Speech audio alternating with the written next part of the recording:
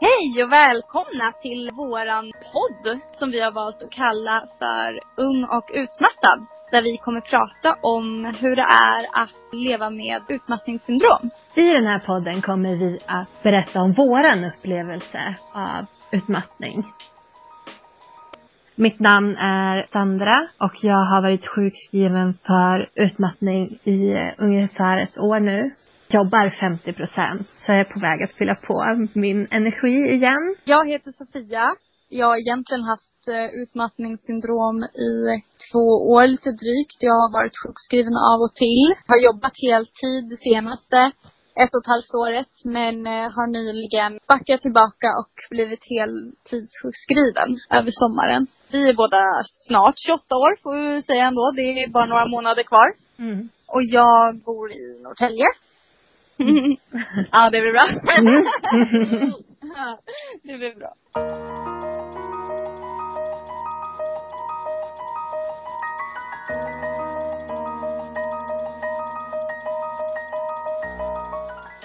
Hej! Nu är vi tillbaka och Sandra är här. Och Sofia är här. Vi tänkte börja med att säga att nu har vårat första avsnitt och midsommarspecialen varit ute i, inte ens 24 timmar. Och vi har redan fått jättefina kommentarer av några av er lyssnare. Och vi delar dem med varandra såklart, så det är jätteroligt. Vi ser också att våra avsnitt har laddats ner sammanlagt 33 gånger.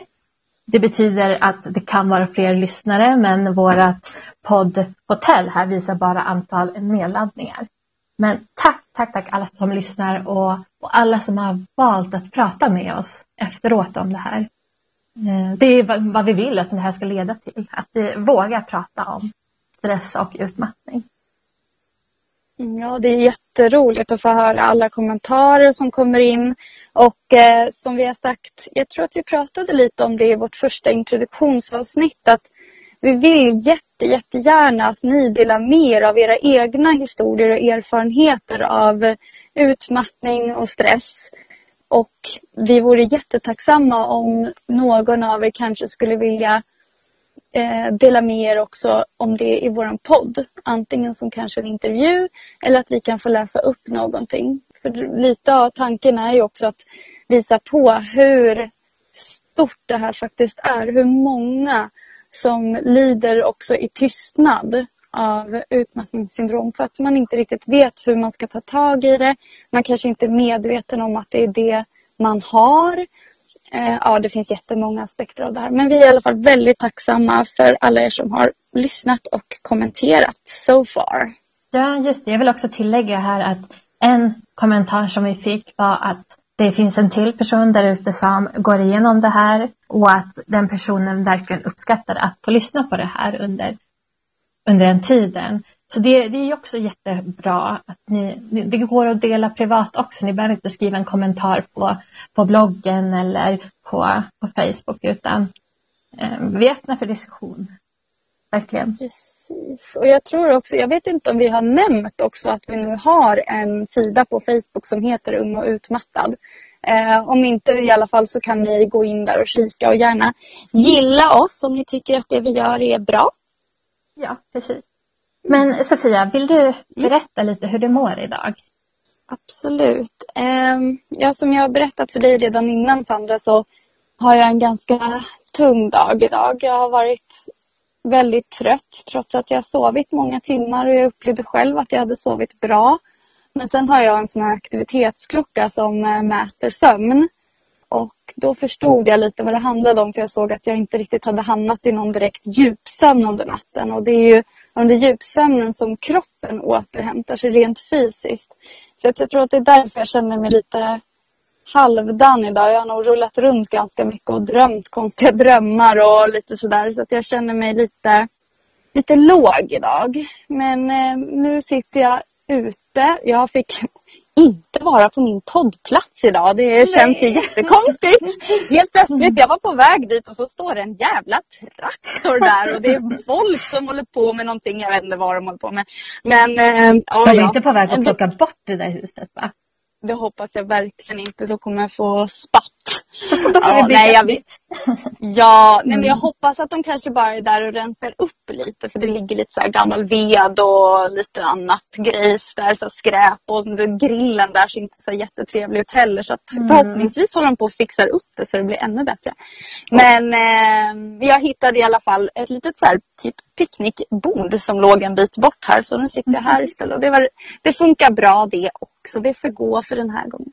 Men i alla fall, så nu känner jag när man kommer ut så här och man får lite sol i ansiktet och har skogen runt omkring, då känns det lite behagligare i kroppen och knoppen. Så det känns helt okej. Jag la precis ut en bild på Ung och utmattad här på ditt lilla blogg eller poddhus. Så om någon vill kolla in Sofias poddhus så finns det på vår Facebook-sida. Ja, precis. Ja, det blir perfekt. Och jag mår okej, skulle jag nog säga ändå. Min natt var inte bra alls. Jag låg och vred och vände på mig och somnade nog inte förrän midnatt någonting. Och annars tycker jag om att gå och lägga mig vid 10. Kanske somna strax över 10. Jag lyssnade på avslappningsappen. Jag låg på min spikmatta. Jag försökte göra allt. Försökte att inte tänka. Försökte att tänka att okej, de här tankarna får vara. Och det var en tuff natt. Men till slut så vände jag på mig och la huvudet vid fotändan. Och det gör någonting med mig ibland, för då somnar jag. Och Tobias skrattar med mig på morgonen, eller åt mig på morgonen när jag vaknar. Men det funkar. Du är som Pippi Långstrump med fötterna på huvudkudden helt enkelt. Ja, fast jag tar med mig huvudkudden. Jaha, du gjorde det. Ja, det kan jag i och för sig tänka mig. Men jag kan förstå det där lite. Ibland kan det kännas, speciellt nu på sommaren när det är ofta ganska varmt och sånt där när man ska sova. Ibland kan det kännas som om man ändrar sovställning sådär. Så kan det faktiskt kännas som att det blir mer behagligt. Och det blir lite variation när man ligger och rullar omkring och sådär. Så att, det är väl smart. Vad skönt. Tack för tipset. Ska jag också prova om jag får sova någon dag. Ja, och någon natt så frågade jag Tobias då som är min man. Kan inte du lägga dig så här med mig? För jag kan inte somna åt det här hållet. Men det vägrar han. Så att nej. Han kan vrida och vända på sig men inte med huvudet mot fotändan. Jag kan se Tobbe framför mig när du sa det här. Och han bara, suck. Vad har han för tokigt för sig nu då? Ja. Det är gott försök i alla fall. Ja. Men nu under dagen, när jag väl klev upp i morse och sådär, alltså då var jag jättetrött. Och tänkte nästan inte åka på jobbet. Men det blev bättre när jag kom till jobbet. Och idag har jag hållit i en liten workshop om kompetensinventering. Där jag lät våra deltagare göra några övningar istället för att jag ska stå och föreläsa i 2 timmar. Så det funkade bra. Så nu är jag väl okej i huvudet ändå. Ja, det känns okej. Och jag blev ju lite nedstämd när du skrev att du inte tror att du kan spela in idag. Av 2 anledningar. Ena är ju att jag absolut inte vill att du ska må sämre eller bli sjuk. Jag vet inte om du har en förkylning på gång eller något sånt tråkigt. Eller om det är försämring i utmattningen. Men också på grund av att jag tror att det kan vara bra för oss, om man inte är helt utslagen, att faktiskt prata även om man känner sig extra trött. Det säger de också på stressrehab, att är det så att era symptom just nu är så starka att ni känner att ni inte vill gå, så kom ändå. Se till att ni tar er hit. Och jag vet inte riktigt om vi kan tänka så kring podden, men vi behöver ju inte alltid sända det vi faktiskt har spelat in, och vi kan redigera och sådär. Så jag tror att det är bra att göra det ändå. Men då leder det också oss in lite grann, tänker jag, på dagens tema för det här avsnittet. Vi har ju valt att kalla avsnittet för Varför jag. Och vi kommer ju prata lite mer djupgående i hur det kom sig att vi blev utmattade, eller vad vi tror kan ha lett upp till det här. Vi kommer bland annat prata om prestationer som är en väldigt stor del av det. Och för mig är det nog lite så att jag är fortfarande så invand i det mönstret att när jag gör någonting som jag ska visa upp för någon, då får jag jättehöga prestationskrav på mig själv. Och jag försöker att öva i att det gör ingenting att jag, som nu när jag är väldigt trött, att jag kanske snubblar på orden eller glömmer bort vad jag ska säga och lite sånt där. För jag vill ju ändå kunna visa att det är okej liksom, och att man får acceptera läget som det är. Men det är jättesvårt för mig att visa mig svagare eller på något sätt liksom nedsatt. Men det var jättebra att du också sa till mig att vi kan vänta lite och så får du återkomma sen och se hur du känner. För då gjorde jag en kroppsskanning och jag använde mig av en jättebra hemsida som jag kan passa på att tipsa om, som heter mariahelander.se. Hon har spelat in många olika gratis mindfulnessövningar. Och där har hon bland annat en kroppsskanning med självkänsla. Eller självmedkänsla till och med. Heter det klippet. Det är faktiskt jättebra. Så jag gjorde en sån kroppsskanning. Jag tror att den är en 18-20 minuter kanske eller något sånt där. Och sen så bestämde jag mig för men jag ska nog gå ut. För jag tror att jag kommer må bättre då. Och det gjorde jag ju. Så det är ju lite så. Ibland kan det kännas som att man bara vill vara hemma och gå i ide liksom. Vissa dagar. Vissa dagar är det verkligen så. Men jag är jätteglad att jag tog mig ut i alla fall. Och nu känns det jättebra när jag väl är här och vi pratar och spelar in. Det är ganska tuff balans det här med prestation i podcasten eller inte. Jag förstår det där. För man vill ju gärna vara på topp. Och vill ha en högre energinivå. Jag dricker gärna kaffe innan. Jag har vatten framför mig på bordet. Och det blir ju så som vi egentligen inte vill att det ska vara. Vi vill ju att den här ska vara öppen och ärlig. Och kanske ibland även visa hur det kan bli i huvudet för oss. Nu klipper jag ju bort vissa delar där som är extra luddiga och så. Men det är ju för att min prestationsångest kommer fram. Så jag ska försöka att våga leverera podden som är mer naturligt. Så. Men sen har det också varit jättekul att redigera. Jag trodde aldrig att det skulle vara roligt att fiffla med ljudvågor. Du har ju verkligen gått in för det. Alltså jag är helt imponerad. Så att, det är bara att köra på. För som du vet så jag är ju ganska nere i en dipp nu i min utmattning. Så jag har inte riktigt samma tankeförmåga som du har. Så jag är jättetacksam att du har tagit på dig just det här med redigeringen som jag tycker känns ganska svårt. Men jag tycker du har gjort det jättebra. Tack.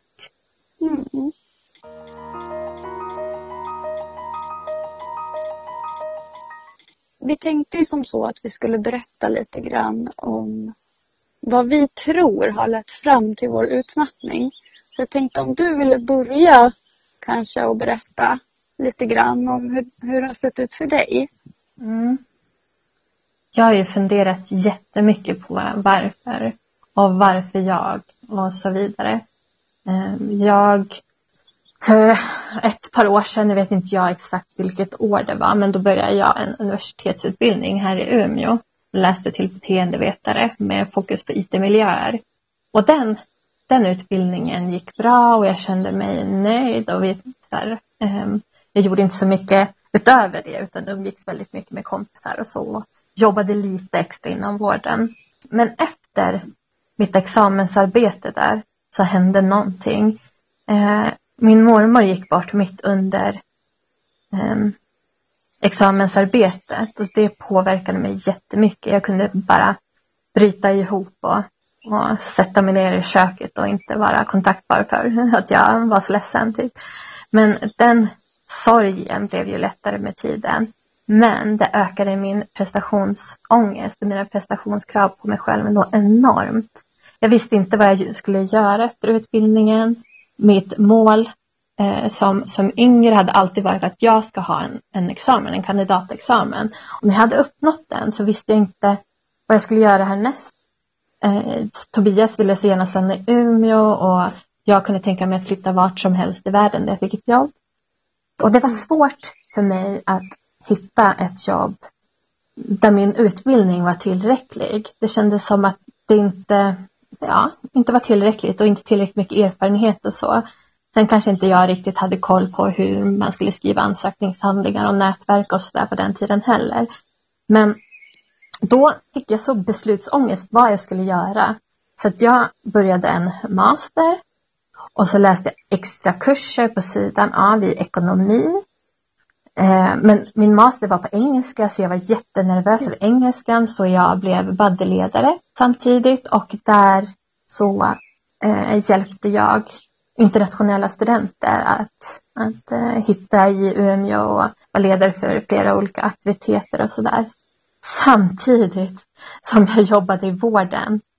Och samtidigt så min examensarbete från beteendevetenskapliga programmet fick lite hyllningar och sådär. Och vi valde att starta ett företag kring idén som vi skrev av.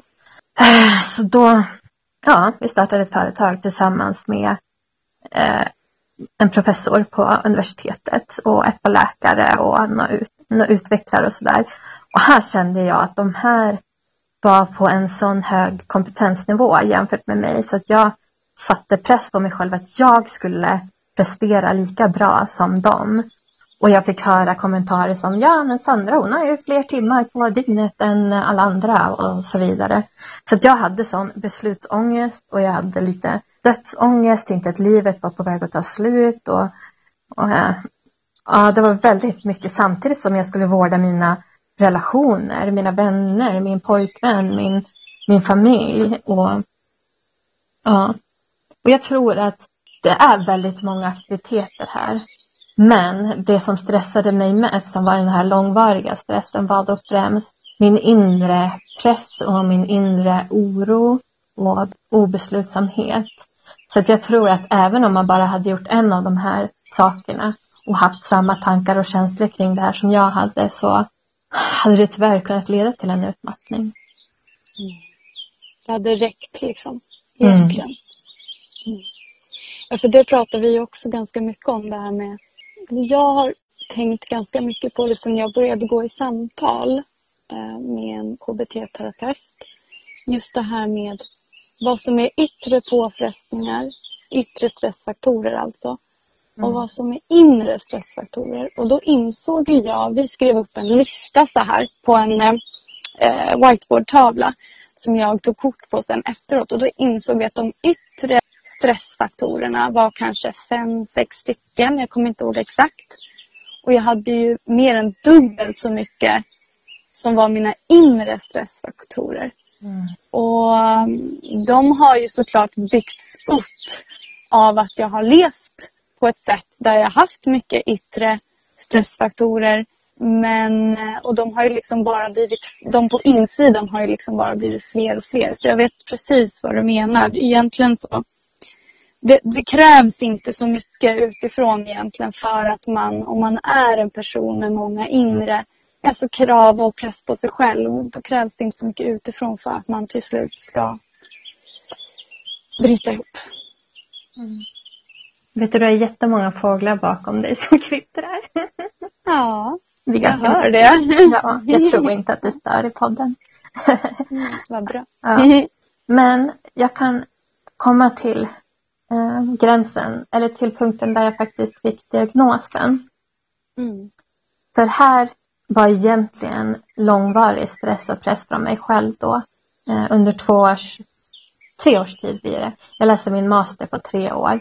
För att jag gjorde även en hjärtoperation där jag fick öppna upp bröstkorgen och besluta flertalet hål som jag hade. Och det var ju såklart en stress och oro kring det här också. Det var ju ett rutiningrepp för en kirurg. Men för mig som människa som skulle genomgå det här var det ju väldigt tufft. Men när den var klar så åt jag morfin och jag skulle vara sjukskriven i 3 månader. Och jag fick inte lyfta mer än 1 kilo på de här 3 månaderna för att bröstkorgen skulle läka ordentligt. Men oj, vilken hjärnsläpp jag fick nu. Ja, tack. Men efter redan 2 veckor så skrev jag en online-tenta. medan jag åt den här morfinen. För att jag kände sån stress och press på mig själv. Att jag måste komma vidare i livet. Jag kan inte stanna upp nu. Jag kan inte vara sjukskriven i 3 månader. Och jag blev inte godkänd på den här tentan. Och jag blev så sur på mig själv. Och tyckte att jag var värdelös. Och att jag inte kunde lära mig programmering och så vidare och så vidare. Men skrev om den och blev godkänd. Men efter det så var jag så trött i huvudet. Jag försökte fortsätta läsa kurserna på. Och det här var dessutom ett sidoprogram. Det här var inte min master. Det var ett sidoprogram från Luleå universitet. Det låter ju för jävligt när jag pratar om det här. Det låter inte som det är sant. Jag blir helt trött. Ja. Fortsätt. Ja. Förstår inte hur du mäktade med. Du gjorde det ju inte riktigt heller. Nej, jag gjorde inte det. Jag fick bra betyg på masterprogrammet. Jag har klarat det. Jag har en master på pappret och så vidare. Och en del extra kurser från systemvetarprogrammet. Men där någonstans så sökte jag ett jobb som jag verkligen ville ha på ett IT-företag här i Umeå. Där så gick jag vidare till intervju och gick vidare till psykologiska tester och så vidare. Och de sa att du skulle nog passa jättebra här på vårt företag. Vi tror att du skulle passa jättebra i de här uppgifterna. Men du passar tyvärr inte in i den här gruppen som vi ska anställa nu. Och det där har jagat mig. Vad då inte passar in i gruppen? Det är helt okej med erfarenheten jag har, utbildningen jag har. Men som person är jag inte okej. Det vet jag inte om jag skulle tolka det så. Men den tanken har ju liksom förföljt mig. Och det är ju på något sätt det värsta. Alltså att man inte är rätt person. Inte att du inte har rätt liksom meriter. Utan att det på något sätt är fel som person. Ja, fy fan, det är fruktansvärt. Ja, och sen var det ju säkert inte på det sättet kanske. Som de men jag tänker logiskt nu i min roll som coach för arbetssökande. Då är det ju så här att de skulle anställa flera personer till en grupp som skulle jobba med en viss typ av databas. Och de här personerna i den här gruppen skulle passa bra tillsammans och komplettera varandra. Och där kanske inte jag var en av dem i gruppen som skulle vara med. Men det har ju kommit fram till nu senare. När jag fick höra det där. Det har ju jagat mig. Men då i alla fall. Då slutade jag söka jobb. Och så tog jag studielån för ett halvår. Retroaktivt. Och åkte utomlands själv. 10 veckor själv i Asien. Och där kände jag att nu ska jag bara ta det lugnt, koppla av, ta hand om mig själv, njuta. Och jag gjorde något. Jag njöt. Jag tog hand om mig själv. Jag var på ett äventyr, jag hade roligt. Men jag var så otroligt stressad under den här perioden ändå. Inte för att jag var orolig eller nervös eller någonting. Jag kände mig alltid säker. Men jag ville hinna se så mycket som möjligt på de här 10 veckorna. Så att jag gick ju säkert 2 mil per dag för att utforska allting. Och Det blev inte så mycket återhämtning kanske under den här resan egentligen. För då var du istället stressad över allt som du ville uppleva där. Snarare än att finna dig i ögonblicken kanske. När du faktiskt var vid någonting som var helt fantastiskt. Alltså att man skyndar vidare till nästa liksom hela tiden. Och slutligen när jag kom hem så fick jag en anställning på Iris där jag jobbar idag. Och jag tänkte inte prata så mycket om just Iris och mina arbetsuppgifter på Iris. Men jag tänkte säga att jag blev kallad för Super Sandra i början. För att jag presterade bra. Eller andra tyckte att jag presterade bra. Men jag hade nog ganska låg självkänsla. Jag hade självförtroende. Men självkänslan var låg. Så att jag tänkte hela tiden att men om de kallar mig Super Sandra.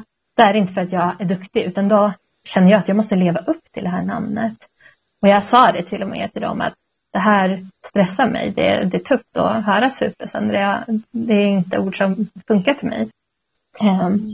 Men jag kämpade på. Gjorde mitt bästa hela tiden. Och det har verkligen gett jättefina resultat här på jobbet. Men en dag så sa kroppen bara, nej, nu funkar inte du längre. Nu gör vi dig så yr att du måste åka in till akuten.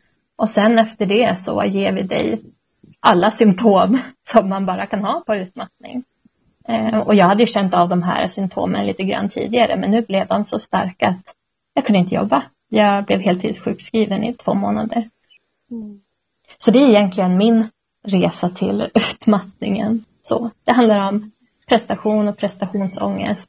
Att inte duga bara som jag är, utan jag måste prestera för att vara okej. Eller för att vara super Sandra. Men jag känner igen mig jättemycket. Även om vi inte har samma bakgrund på det sättet. Men just i tankarna och känslorna och beteendet. För mig så var det mycket så att 2014 gick jag in i en väldigt djup depression. Jag mådde jättedåligt. Jag var då i en relation som var på branten att ta slut. Vilket jag var väldigt medveten om. Men vi hade efter många om och men kommit fram till att men vi ska nog göra ett till försök i alla fall. Men jag kände mig extremt bortvald egentligen. För jag visste nog att det inte var rätt. Att vi egentligen inte skulle gå vidare. Att han redan hade gått vidare men han vågade inte släppa taget helt för att han var orolig för mig. Och jag vet det i efterhand. Men oavsett vad han gjorde så pågick det jättemycket på insidan som gjorde att jag slog ner på mig själv väldigt mycket. Jag försökte göra mig till någon som jag inte var. Jag tänkte allt ifrån undra vad han tycker att jag borde ha för frisyr till att undra vilken mat jag ska laga när han kommer hem så att han ska bli glad. Det var jättemycket sådana saker som pågick inom mig då. Och det var verkligen inte hans fel. Utan det var jag som borde sett det då. Och sagt att nej, men vi ska nog inte ändå gå vidare. För det är inte rätt för oss. Men jag ville så gärna att det skulle funka. Men i alla fall så jag blev väldigt deprimerad. Vid det här tillfället så bodde vi tillsammans med en kompis som sa till mig en dag att nu har du legat här i flera dagar i soffan framför tvn. Helt apatisk. Alltså jag var det var ingen hemma. Alltså så. Så han fick mig att boka en tid hos en läkare. Och vi kom ju ganska snabbt fram till att det var en depression. Jag ville egentligen inte från början äta någon medicin. För jag tyckte det kändes obehagligt. Jag visste inte hur jag skulle reagera på den. Så att men vi började i alla fall med att sätta in en plats hos en psykolog. Som jag träffade en gång i veckan. Och ibland oftare under ett halvårs tid. Men efter ungefär 2 månader kanske så insåg jag att jag måste ha hjälp från medicin. För jag klarar inte av det här. Jag klarar inte av de här känslorna alls. Det var alldeles för starkt. Så då började jag äta en antidepressiv medicin. Och i början mådde jag fruktansvärt dåligt. Alltså de första 2 veckorna då var det verkligen, jag vill dö. Alltså jag ville verkligen dö. Jag mådde så jävla dåligt. Men vid ett tillfälle så låg jag hemma i min säng. Och precis då så ringde min mamma. Och då hade jag precis innan varit i tanken att jag måste nog göra slut på det här helt enkelt. Självmordstankar, vilket jag aldrig tidigare haft. Och det ligger verkligen inte för mig. Men just då i den här insättningsperioden av medicinen så kändes det som att det kommer aldrig bli bra igen. Men då ringde min mamma i precis rätt ögonblick. Och jag grät och sa det. Jag orkar inte mera. Men då sa hon det. Men du har ju faktiskt en tid med din psykolog nu snart. Bara några timmar. Gå dit. Sen kommer jag och hämta dig. Och så får du vara hemma hos oss ett tag. Så gjorde vi. Så jag gick dit och jag pratade med honom och berättade allting. Hur jag hade känt och hur jag hade mått. Och han var fantastisk. Alltså en fantastisk människa och en fantastisk psykolog. Så jag åkte hem till min mamma och pappa efter det. Och jag bodde där helt enkelt under en period när jag mådde som sämst. För då fanns det liksom alltid, där kände jag mig trygg. Och det tog mig ungefär ett år innan jag började må bra igen. Alltså bra på ett sånt sätt där man faktiskt kan skratta utan att det känns fejk och kunna göra saker, vara igång, vara som vanligt ändå på något sätt. Och i samband med det så fick jag också mitt första jobb efter att jag hade avslutat min utbildning. Ja, det ska sägas också att jag höll på och pluggade under den här tiden. Och jag pluggade till förskollärare som jag arbetar med nu. Det var inte så lätt. Men jag har haft tur för jag har alltid haft väldigt lätt för skolan. Jag tyckte om att plugga, jag tyckte om att läsa och skriva och sådär. Så att jag klarade mig igenom det i alla fall. Med mycket stöttning från familj och vänner såklart. Så jag tog mig igenom det och jag fick mitt första jobb och jag slutade med antidepressiva. Men i och med att jag började jobba på heltid för första gången i mitt liv. Jag har ju alltid bara haft liksom timvikariat och sådär innan. Under tiden man har pluggat och efter gymnasiet och sommarjobb och sådär. Då kände jag någonting annat som började smyga sig på. Och det var inte depression utan det var prestation. Alltså jag kände verkligen att nu måste jag bevisa att jag har ju gått den här utbildningen. Jag ska kunna allting. Jag ska vara bäst. Alla ska tycka om mig. Alla ska tycka att jag är bra och så vidare. Och jag fick jättemycket. Nu på min arbetsplats som jag jobbar på nu så har jag fått jättemycket cred och sådär från min chef och från föräldrar. Och jag vet att jag är omtyckt av barnen och allting. Men det räckte liksom inte. Det räckte inte att andra sa till mig att men du är ju så bra och vilket bra jobb du har gjort och vad fint det här blev och det märks verkligen att barnen trivs och allting. Men i mitt huvud så var det aldrig tillräckligt. Jag har alltid egentligen haft höga krav på mig själv men nu blev det på något sätt ännu mer och jag måste bevisa och jag måste visa framfötterna hela tiden och som du beskrev lite det här med super Sandra så kände jag också så här okej, nu har jag fått beröm för den här grejen jag har gjort. Då måste nästa grej vara lika bra eller kanske ännu bättre. Eller hela tiden jaga mig själv liksom. Och piska mig själv. Och när jag inte tyckte att någonting gick bra.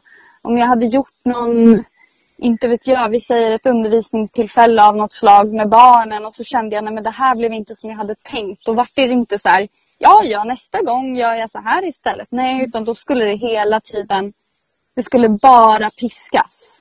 Liksom. Och varför gjorde jag så där? Och jag borde ha tänkt så här. Och inte på ett så här reflekterande bra sätt. Utan jag tryckte ner mig själv. Liksom, och fick det att verka som att allt var mitt fel. Sen har jag haft en ganska tuff period på arbetet. För att jag har arbetat utan en ordinarie kollega under nästan hela tiden som jag har jobbat på mitt nuvarande jobb. Vilket också har gjort att jag har känt att allt ansvar föll på mig. Att det som hände på jobbet det var på grund av mig.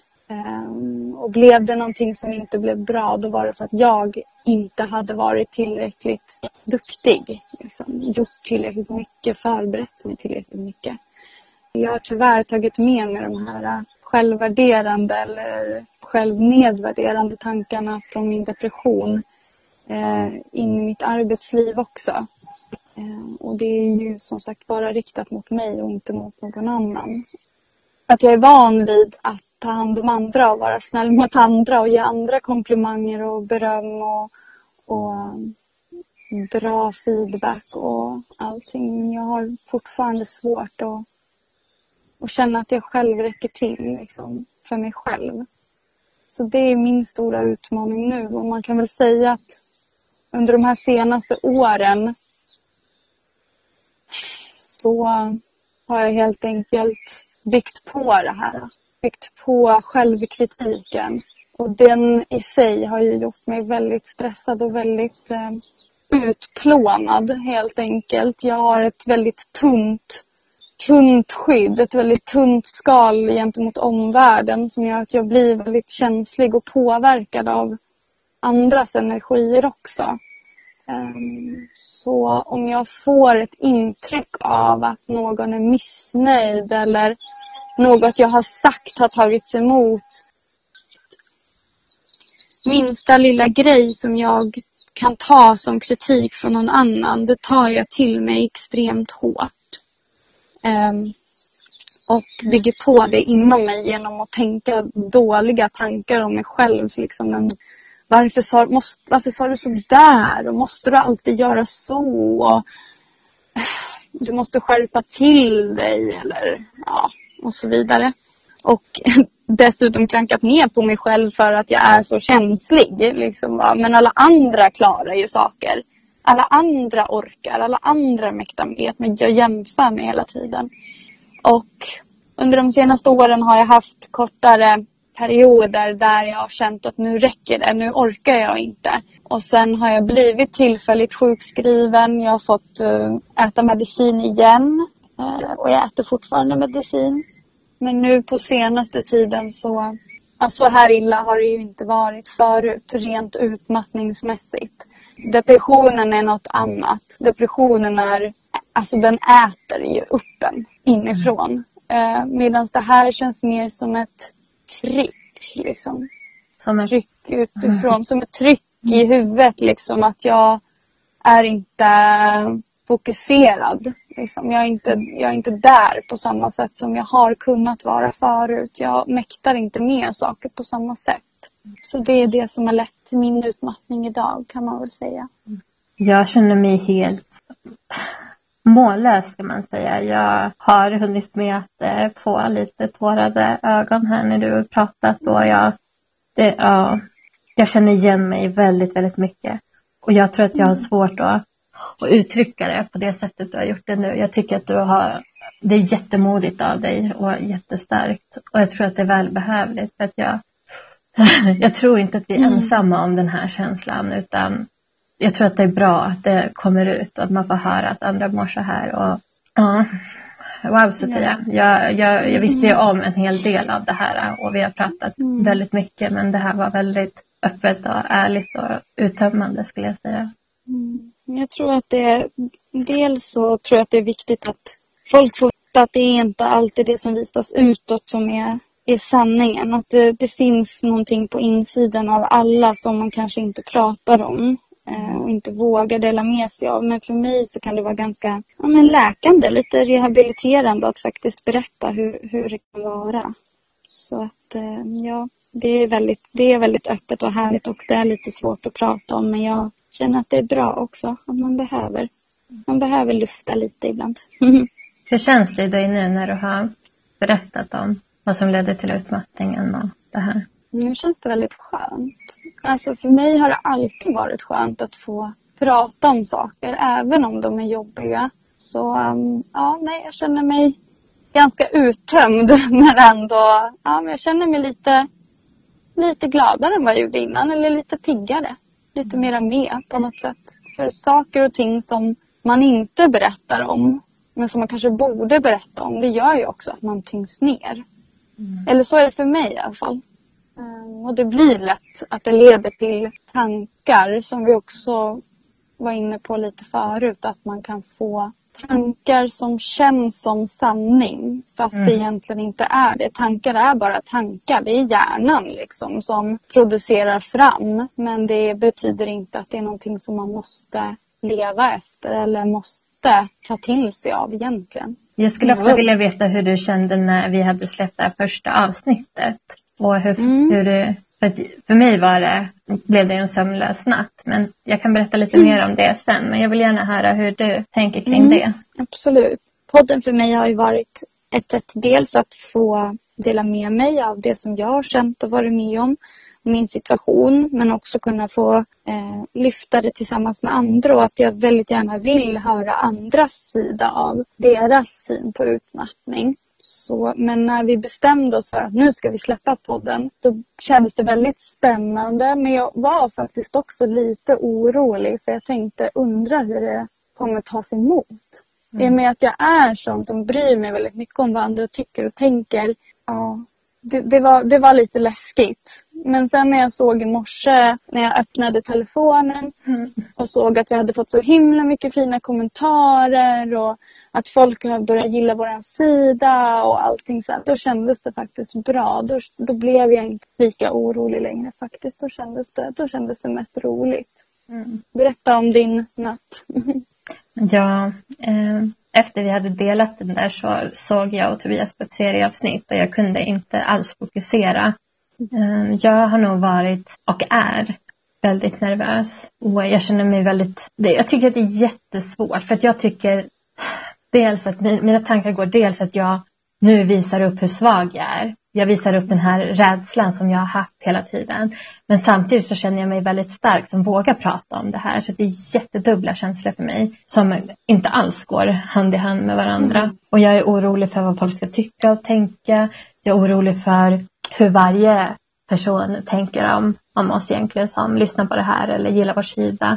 Jag känner oro för att om jag nu ska byta jobb i framtiden, då kommer mina framtida arbetsgivare kanske har hört det här. Kanske har hört att stressen har påverkat mig på det här sättet. Och jag är helt prestationstokig men inte riktigt kan sätta en gräns för mig själv och sådär. Så att det är nog ganska mycket ont i magen känslor, även om vi bara fått massor av fina kommentarer. Ja, men det är inte så konstigt, för vi lämnar ju ut oss själva ganska så totalt med det här. Alltså verkligen, det blir ju, vi delar ju dels med oss av tankar kring våra relationer och människor i vår närhet och hur vi har påverkats av stressen och hur det är på jobbet. Alltså det är ju jättemånga bitar som kommer med i det här. Och vi har ju pratat också lite om att vi ska prata om det här med just relationer till andra. För det är ju också en stor del av den här prestationen som vi nu har pratat om. Att hur andra ser på en, vilka krav man upplever att man har från andra och hur relationerna påverkas när man är utmattad. För jag kan ju känna att en stor del för mig har ju också varit skuldkänslor gentemot de som är omkring mig. Att jag inte riktigt är den där som hör av mig hela tiden. Att jag kanske inte orkar delta i alla sociala aktiviteter som man blir medbjuden till. Att det känns som att jag lägger ganska mycket på min familj ibland, på mina föräldrar. Att jag liksom måste vila hos dem, eller vad man ska säga ibland. Att de får ta ganska mycket av min känslighet och sådär. Och då blir det ju också, när man släpper en sån här podd, då utelämnar man sig också inte bara till omvärlden, utan det är ju faktiskt människor som känner oss också som kommer att höra på det här som jag vill säga. Så jag förstår verkligen din oro, din nervositet. Det gör jag. Och det här med arbetet har jag också tänkt mycket på. Så här, för även om jag har varit ganska så öppen ändå med mina kollegor och sådär, så är det ändå så här, nu blir det verkligen detaljer som andra kanske inte vet. Men som jag ändå tycker är viktiga att lyfta, för det är ju en del av mig liksom. Och för att jag ska kunna göra en sån här sak, för att jag ska kunna spela in en öppen och sann podd med en sann sida av mig själv, så tycker jag att då är det viktigt att man vågar också. Så man får tänka att vi är faktiskt modiga som gör det här. Och att det är någonting viktigt vi gör också. Ja, jag tror absolut att det är en jätteviktig sak att någon gör det. Ja, vi har ju inte sett någonting riktigt liknande hittills. Så att vi gör det här. Det är bara så. Vi har redan tagit det. Det är redan ute i cybervärlden. Så att det är vad det är. En gång i cybervärlden, alltid i cybervärlden. Lite så är det faktiskt. Absolut. Sen tänkte jag lite på det här, eller jag undrar lite hur du känner med det här med relationer. Hur din utmattning har påverkat din relation till andra. Ja, jag har alltid varit den som har försökt att anordna saker. Försökt att styra upp fester eller försökt att anordna aktiviteter eller liknande. Men efter min utmattning nu så har jag på något sätt fått se vilka som faktiskt är mina vänner och vilka som faktiskt är familj och hur stor betydelse min man faktiskt har i mitt liv. För alla relationer har på något sätt blivit djupare för att jag har valt att dela med mig av det här. Och då får man också tillbaka väldigt, väldigt mycket. Man kommer närmare andras känsloliv och tankar också. Och det bygger ju djupare relationer. Och jag är otroligt tacksam för de kollegor jag har. Jag har valt att sitta ner med en och en eller två och två och faktiskt berätta hur jag mår för att jag ska kunna fungera på arbetsplatsen. Och jag tror att det här är en av de faktorerna som gör att jag faktiskt kan jobba 50% idag och faktiskt kan prestera under tiden jag är här. För att jag får göra det på mitt sätt. Om jag inte gör exakt vad jag har sagt att jag ska göra vid den exakta tidpunkten så är det okej. Om jag försover mig eller inte fixar tidsuppfattningen på morgonen, då är det okej. Men å andra sidan så vet jag inte hur mycket okej det hade varit om jag inte fortsätter prestera. Men jag får ändå göra det på mina villkor. Och jag har en specifik kollega här som verkligen har stöttat mig ända från att jag blev sjuk egentligen. Till att jag gick upp i 25%, till att jag gick upp i 50% och blev samordnare. Och hon har verkligen funnits med mig hela vägen och varit ett fantastiskt stöd. Jag är så otroligt tacksam och jag har försökt att verkligen visa den här tacksamheten till henne. Och jag hoppas att hon har sett det och förstått det, hur mycket hon faktiskt gjort för mig. Och alltså det känns verkligen jättebra. Och där tror jag inte att det är alla som riktigt har det stödet på jobbet. Så att det blir ju, jag önskar verkligen att alla hade det här stödet oavsett om man är utmattad eller inte. Så ja, jag värderar det väldigt högt. Ja, jag kan ju säga att jag började, en nära vän till mig började jobba på min arbetsplats här nu under våren. Och hon har också varit ett enormt stöd för mig. Det har varit jätteskönt att ha någon som man känner att man är trygg med och som också kan säga ibland att så här, men nu lugnar vi ner oss lite. Eller vi behöver inte ha så bråttom. Eller vi som kan hålla tillbaks mig lite grann också. Men som ändå är liksom en inspirationskälla och någon som är jätterolig att jobba med. Så att det har jag värderat extremt mycket. Sen blev det som det blev för mig i alla fall den här våren. Och det finns nog ingen som hade kunnat göra någonting förutom jag själv. Men jag hade inte verktygen helt enkelt. Men det jobbar jag med nu. Men för mig är det fortfarande lite svårt ibland. Eller jag kan uppleva att en del som aldrig har varit med om det här. Som aldrig har haft en utmattning eller haft en depression. Har lite svårt att förstå hur hårt det kan slå. Och att man tror att det är en vanlig trötthet. Liksom någonting som att gå och vila bort. Eller ja men det är semester snart. Tänk på det. Och sådär. Och det är också en del i det här tycker jag. Att jag skulle vilja sprida lite mer kunskap till andra. Också som inte har varit med om det här. Hur det faktiskt kan se ut och hur illa det faktiskt kan gå. Hoppas att ni där ute som har utmattning nu eller har haft eller tror att ni kanske är på väg åt det hållet, att ni tar tag i det nu. Alltså det kan vara skitjobbigt men det är så viktigt att man vågar ta det steget. Alltså, och ju tidigare desto bättre, verkligen. Ja. Vänta inte, tänk inte, efter semestern om det fortsätter vara jobbigt. Nej. Tänk inte så, gör det nu. Det behöver inte vara att vi ska bli sjukskrivna, men för att få någon typ av hjälpstöd, samtal, vad som helst. Skriv till oss om det känns som ett första steg. Ja, verkligen, verkligen. Och då vill jag påminna också om vår mejladress som är ungochutmattad@gmail.com. För där kan ni skriva till oss anonymt om ni vill. Och ni behöver inte synas i något kommentarsfält eller så. Men om man bara vill veta mer kanske om hur vi tog steget till att ta kontakt med vården till exempel. Så att hör jättegärna av er dit. Jag tänker, ska vi avrunda det här avsnittet kanske med veckans verktyg? Ja, det är väl dags. Vi har väldigt mycket att prata om, men det kommer ju fler poddar som sagt. Och vad är ditt veckans verktyg? Mitt veckans verktyg är att jag fick en övning från min terapeut som jag också går på stresskurs hos. Den heter Löven i strömmen. Det är en väldigt bra övning tycker jag när man känner att huvudet håller liksom på att explodera av tankar. Ibland kan det ju kännas så att man knappt kan fånga tankarna och man vet inte vad som är vad. Och tanken med den här då är att man ska blunda och sen ska man föreställa sig någon typ av vatten. Alltså en å till exempel, kanske en flod, kanske en fors. Någonting med rinnande vatten. Sen ska man tänka sig att på den här vattenytan så flyter det löv. Jag brukar föreställa mig riktigt så här stora mörkröda höstlönnlöv som flyter på det här vattnet ganska långsamt.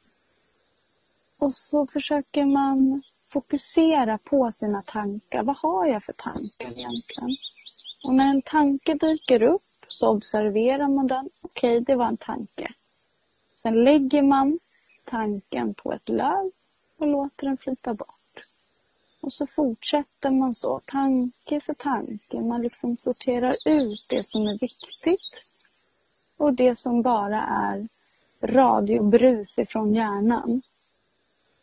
Och det är ett ganska skönt sätt tycker jag att få syn på sina tankar. Och sen när man har gjort det en liten stund och känner att men nu har jag hittat lite mer fokus i mina tankar igen. Då kan man släppa taget och fortsätta med det man gjorde. För mig funkar det jättebra, plus att jag tycker att det är ganska meditativt och man blir lugn av det. Jag har alltid tyckt om vatten. Så för mig så är vatten i sig en ganska lugnande bild. Så det är mitt veckans verktyg till er som har svårt att kontrollera tankarna ibland. Vad är ditt veckans verktyg, Sandra? Ja, jag sitter här just nu och njuter av den här forsen och fågelkvittret som jag hör i bakgrunden när du har pratat. Och jag föreställde mig röda höstlöv. Det var som ramlade ner från träden. Men nu var det ju mitt verktyg. Och jag vill tipsa om spikmattan. Som var årets julklapp något år. Men jag tror inte att det användes så mycket. Folk tänkte väl kanske att det var överskattat och att man har någon hemma i garderoben. Men mitt tips är att plocka fram den och prova 5-10 minuter innan läggdags. För mig är det helt fantastiskt skönt. Och jag ligger egentligen på den ungefär 20 minuter varje kväll innan jag ska sova. Då använder jag mindfulness-appen, slår på en av de här mindfulness-övningarna och ligger på spikmattan. Och jag har inte en jättehård eller jättevass spikmatta. Jag funderar på att köpa en sån också. Men ja, jag är väldigt nöjd med den. Och nu har jag tyvärr svårt att sova utan den. Så ja, den är lite tuff sådär. Och jag kan somna på den ibland. Och så vaknar jag upp efter en timme och plockar bort den och somnar om. Men det är ingenting som jag tänker på att jag gör. Inte alltid i alla fall. Men jag kan verkligen rekommendera att testa spikmatta. Jag måste fråga, ligger man på den med bar rygg? Eller har man liksom kläder emellan? Eller hur brukar du göra? För jag tänker, det känns som att det ska göra ont. Börja gärna med en tunn t-shirt. Men jag ligger utan. Okay. Man vänjer sig. Ja, precis. Ja, det är så. Nu vill jag nästan bara ha vassare och vassare. Men det är säkert så att man kanske vänjer sig så pass att man inte känner efter ett tag som man måste byta mot en vassare variant kanske. Ja, men det kan vara värt att testa. Jag fick faktiskt låna en spikmatta en gång. Men jag tror faktiskt inte som du sa. Jag tror att den hamnade nog typ i en garderob. Att jag provlåg på den en gång och bara aj! Och sen bara nej, det är inte min grej. Men jag kanske ska ge det ett försök till fast ha någonting emellan som sagt. Vad kan vara någonting kanske. Precis. Ja, men tack för ditt tips också. Ja, men det blir bra det. Men tack för idag. Allihopa. Ja, tack alla som har lyssnat. Och tack Sandra för en bra diskussion och ett bra samtal. Och vi vill gärna ha en diskussion med er som lyssnar, som vi tidigare sagt. Och då kan ni nå oss via 3 olika kanaler egentligen. Yes. Kan du berätta om dem, Sofia? Jajamän. Först har vi vår Facebookgrupp eller vår Facebook-sida.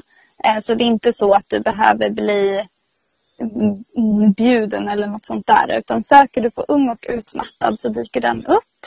Och då kan du välja att gilla och följa den sidan. Och då kommer också uppdateringar om när vi har släppt nya avsnitt och lite övrig information. Sen har vi vår mailadress som är ungochutmattad@gmail.com. Där ni kan skicka lite funderingar, frågor, kommentarer till den om ni inte vill att det ska synas i ett kommentarsfält utan bara synas för oss. Sen har vi också våran blogg då som är ungochutmattad.blogg.se.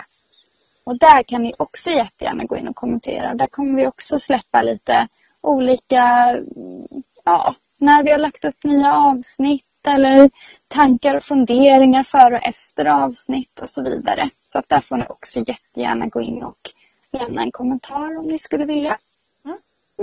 Det är våra 3 olika forum som vi har just nu. Jajamän.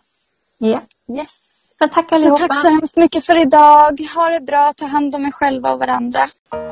Tack. Ja. Hej då.